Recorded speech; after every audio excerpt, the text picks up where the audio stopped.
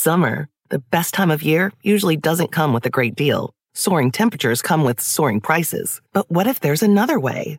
With IKEA, your summer plans can last longer than 2 weeks of vacation and be more affordable. Here, everyone can have lounge chair access, no reservations needed. From affordable outdoor furniture to stylish accessories, we have all the essentials you need to soak up summer in style, no matter the size of your space. Start planning a better summer with IKEA. It's your outdoor dreams inside your budget. Best Western made booking our family beach vacation a breeze, and it felt a little like...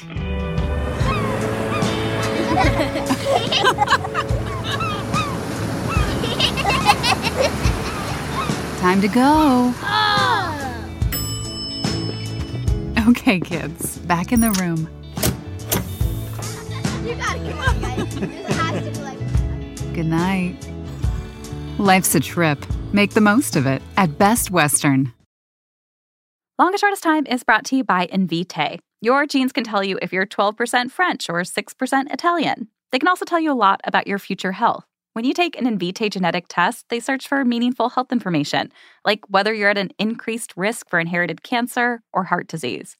Based on your results, you may be able to take steps to potentially lower that risk. Learn more by visiting Invitae.com. That's INVITAE.com.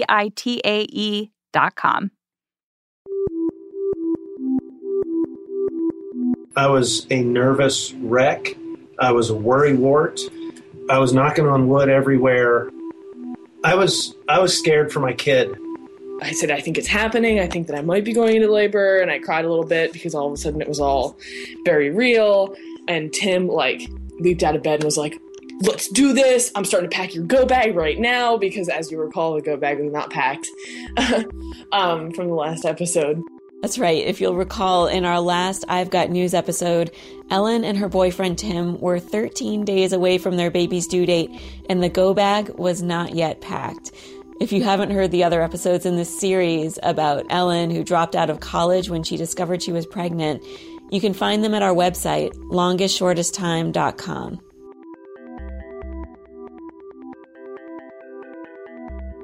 I'm Hillary Frank. This is The Longest Shortest Time.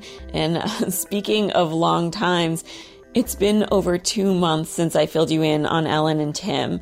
And that's because there have been a lot of exciting things going on behind the scenes here. More on that soon. But to catch you up on Ellen, the baby is here. She was born on May 19th at 8 pounds, 14 ounces. Everyone is healthy.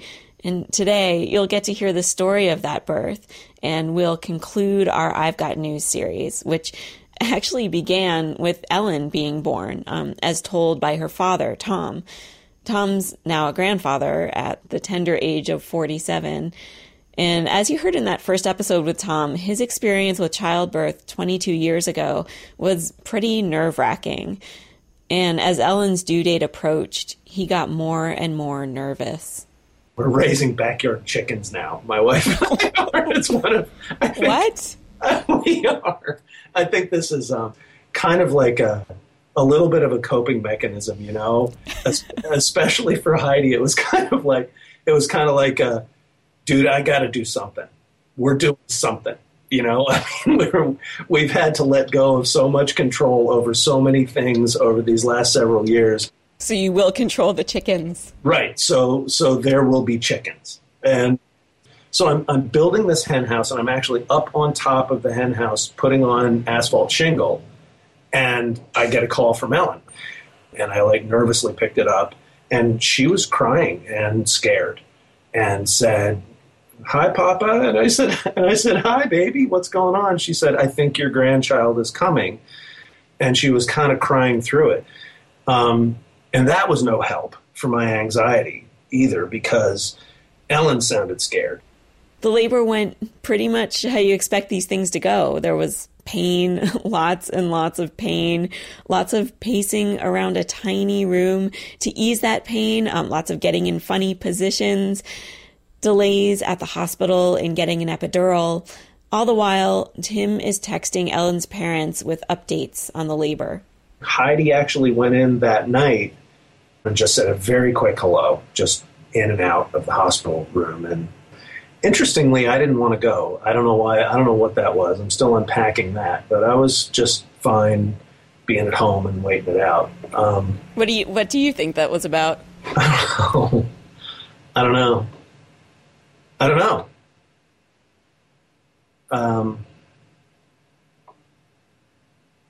Probably a combination of things. I'm determined for this to be Ellen and Tim's adventure, and to not be overly present. And then the other part of it was just probably going through childbirth as a prospective husband and going through childbirth as a prospective grandfather, for me, were entirely different experiences. With Hyde, it was just like this big adventure that we were on together. And we were scared, but it was us, and we were bulletproof, and we were young, and we didn't know any better, and it was awesome. But watching your kid go through this, and being a loving father, it was just petrifying for me. And from 2 to about 6:30, I didn't progress at all. I just sat there at 9 centimeters. And we got one text from Tim in the middle of the night saying almost fully dilated. They put me on a small dose of Pitocin just to augment it. They don't even call it inducing at that point. They just call it augmenting the labor. And then it was a one-word text that said pushing. We jumped into the car and started driving to the hospital. And that was at about 6:30, and Fiona was born 7:53. Fiona, so that's the name. Yes, the name is Fiona Jane Tillman. So we said we had 2 names lined up. I think that we didn't want to commit fully to a name and jinx it or something. And so they took her, delivered her, put her on my chest. Tim and I were both crying, and we looked at her face and we said, "No, I think that she's Fiona." So yeah, that's how she told us that was her name. She pooped on me. That was the first thing she did. That's how you knew she's Fiona. Yes, that's how I knew that my daughter would be named Fiona. She took a giant poop on my chest. And then I nursed for the first time. And that was a really cool experience because I pulled out my boob and my nipple was there, and she smelled the milk, immediately turned towards it and just opened her mouth and started rooting or whatever. And then, for me, it was just kind of all right, well, I have no idea what I'm doing, but she does, and I guess my body does, so I'll just go along with it. And as soon as I had that picture in my head, all of the anxiety just melted away. Everything went away. At one point, I had her on the boob for, I think, an hour and 45 minutes straight, just alternating between the 2 of them, because as soon as she unlatched, she started wailing, screaming. And both nights that we were there, Tim came home briefly to our apartment here in Media to clean up and make sure that everything was all right for our arrival back home. So he would be gone for a few hours every night. And those few hours, it was like she could sense when there was no one else in the room with us and would just start screaming and crying. So, both nights that I was in the hospital, a nurse came in and said, I called the nurse the second night, but the first night the nurse came in and said, I've been hearing her crying for a while. Are you guys okay in here? I was I'm a terrible mother. I don't know what I'm doing wrong. She won't stop crying. And she hates to be swaddled too. Hates it. So the nurse is well, here, let me try to swaddle her. And she starts kicking out of it with her arms and legs and is screaming. And I said, I can't keep her swaddled. Isn't she supposed to like to be swaddled? And I'm just so tired. And is she not getting enough to eat? And I said, I feel like such a failure. It's 3:30 in the morning at this point. And I said, I feel like such a failure. I feel like I'm not doing this right. And the nurse said, let me just take her to the nursery. You stay here, get a few hours of sleep. I'll bring her back when she needs to eat.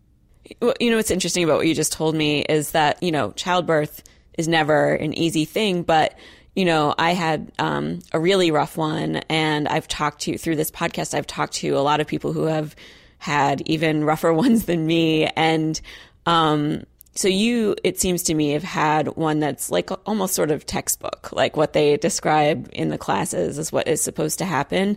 Yep. And so a lot of the ones I've talked to who have had really, really rough childbirths like we wind up feeling like a failure. But it's interesting to me to hear that even kind of like textbook childbirth mom can feel that way as well. Absolutely. Absolutely. Yes, it's really easy to feel like a failure with an infant, I think. Then you get better at it. Do you feel like you have? Oh yeah, definitely. Newborns are more like creatures than people, in my opinion. They don't really like have personalities or anything yet. They just kind of eat and sleep and poop, as everyone who listens to this podcast is pretty well aware, I'm pretty sure. But now that we're almost at 4 weeks of life, I feel like I'm like connecting with her as like a person. Like she's not just this thing that I have to feed and then hold and then put down.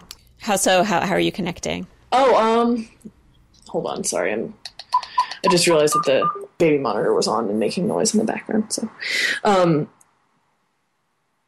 So we're connecting in a way that we hadn't in those first 2 weeks, in that she's getting to the point where she'll be awake but not crying and not eating. But there have been 2 or 3 times that have been really, like, I felt like she was staring into the depths of my soul. It was crazy. You know, we're just sitting there and I'm like, I've got one hand behind her head and we're just looking at each other, and I feel like she's just staring right at my face, and it's a really cool thing. Like the first time I cried, I cry. I've been crying a little bit, and it has nothing to do with being sad. It has everything to do with like, what are my hormones doing right now? I'm so tired, and I just cry randomly at things. She's growing well physically. Gained 1 pound in a week last week. And that was such a like, yes, score moment for me, because her 2-week checkup, she had not quite gained back her birth weight, which is not ideal. So they wanted her to come in for a 3-week, just a weight check. You can ask my dad about it, actually. He was at he went to the pediatrician with me. So we get back into the exam room, and Fiona had these little booties on that had, I don't know, golf balls or golf clubs or something. And the nurse practitioner was looking at the booties and said, "Oh, is Daddy into golf? And you must have bought these for her," or something like that, and turned and looked at me. And Ellen and I looked at each other and just started laughing. And I was like, no, I'm not her dad. I'm her dad. And pointed at Ellen. So this is my grandchild, right? And then we went out to Starbucks afterwards, and exactly the same thing happened. I just have it's fine. I have a little bit of a baby face, and I cut my hair really short so you can't see a lot of the gray. So anyway, we go to Starbucks. We were standing in line. These 2 women who are maybe in their early 50s, I'd say, or mid 50s. So they're older than me, but their kids are younger than mine, right?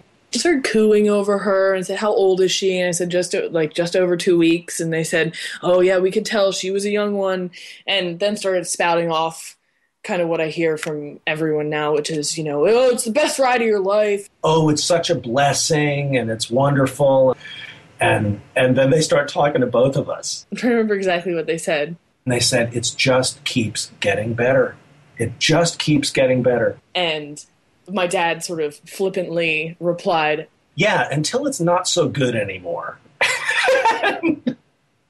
And they kind of looked at me and they went, "Huh?" And this one woman said, No, trust me, it just keeps getting better. I have a 13-year-old and a 9-year-old, and it's wonderful." And I was like, okay, all right, that's fine. They thought I was the father. Ew, gross, ew. You don't understand, like, all of my life, like, high school, middle school, field hockey. "Ellen, is that your dad? Oh my gosh, he's kind of cute, isn't he?" And I'm like, oh, no. So it was just like a new level for people to think that he's the father of my child. I want to ask you one more big question. Do you feel like more of an adult now since you've had a baby, or do you still feel like you're playing a game? I've never had anything in my life that really kept me from just doing whatever I wanted. Honestly, like I had my conscience that kept me from doing what I wanted, or my parents' rules, or my class schedule at school. But even that, I would skip classes in college, or I would sneak off in the middle of the night when I lived at home, and that is pretty much completely eliminated from my life. That sense of, oh, I can do anything that I want at any time. Nothing's really holding me back. I don't see it as her holding me back, but that sense of spontaneity and possibility, I guess, is kind of gone. And this sounds so negative, but I don't see it as negative at all. Like, I'm really, really happy with her being here at home, and I fall more and more in love with her all the time. So it doesn't matter to me that things are just different. Yeah, they're just different. Do you think you'll ever get that back? Oh, definitely. Tim and I talk about it all the time. I mean, this is one of the fun things about being a young parent. She'll be like 3 and we'll still only be like 25 or 26. And we're still going to be in our 20s and whatever. And she can go at that point and spend the night somewhere, and we can go and get drunk. I don't know. But no, this sounds terrible. I'm really tired. Ellen's rocking this out. I think they both are, Hillary. That's one of the things that's been so surprising to me, because part of my anxiety was, it's not like I doubt my kid. It's not like I think you're going to be a bad mother or anything. Quite the opposite. I think the world of her. But that doesn't mean that you expect it to go as well as it's gone. This is one of the things that I've thought about too. I mean, you think about people in our day and age having kids later and later and later in their life. And, I was a relatively young parent. How old were you when you had Sasha? I was 33. Yeah. And that's, much more typical these days, and pushing into your late 30s and 40s is not atypical these days. It's not by accident that I think biologically we're supposed to be having kids when Ellen was having kids. There's real advantages to being that young and to being that naive and to being that just full of energy. And I would think that I would want to have had my child graduate from college on time and be prepared to enter the world a little bit more effectively, professionally, whatever, than she is right now. But I've never seen her happier. I've just never seen her happier. I have felt strangely envious of her. God, isn't that weird? So wild, isn't it? Like, yeah, because I think about my 20s and I think about, I felt pretty lost during that decade. And I think that she would be exactly there if she and Tim didn't have this to latch onto and make the centerpiece of the world that they're trying to build for themselves. Fiona is now 3 months old. She's starting to laugh and roll onto her side. Ellen started back at work this week part-time as a patient services representative at a children's hospital. She'll be working the graveyard shift for now so that Tim will be home to look after Fiona and they won't need childcare. This concludes our I've Got News series and also season 1 of The Longest Shortest Time. Our next episode will air on September 16th, and there will be a big announcement on that episode, the announcement that I've been hyping for the last few weeks. I'll be explaining all of this big news on the blog a week before that, on September 9th. On that day, we'll be launching a very, very cool story sharing tool for new parents. I'm sitting here right now surrounded by boxes, just tons and tons of boxes, and I've been sorting and organizing the contents of those boxes, getting ready to send this stuff out to people like you. So make sure that you're following us on Facebook and Twitter. We now also have a newsletter. Sign up for all 3 at longestshortesttime.com. Thanks for listening. I'm Hillary Frank. And as always, if you have a story of a surprising struggle in early parenthood that you'd like me to consider for this podcast, go to longestshortesttime.com and click Contact.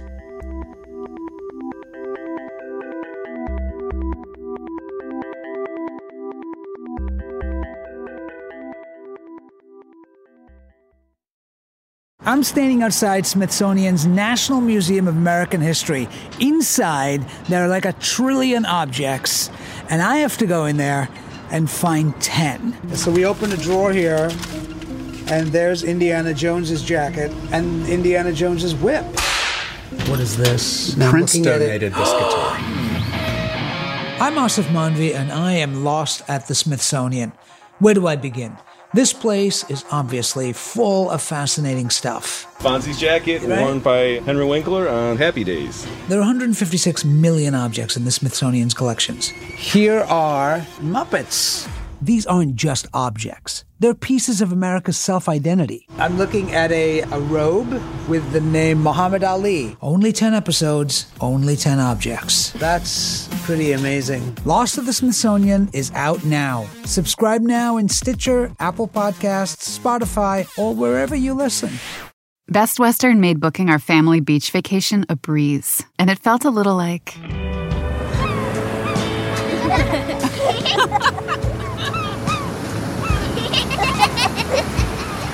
Time to go. Okay, kids, back in the room. You gotta come on, guys. This has to be like... Good night. Life's a trip. Make the most of it at Best Western.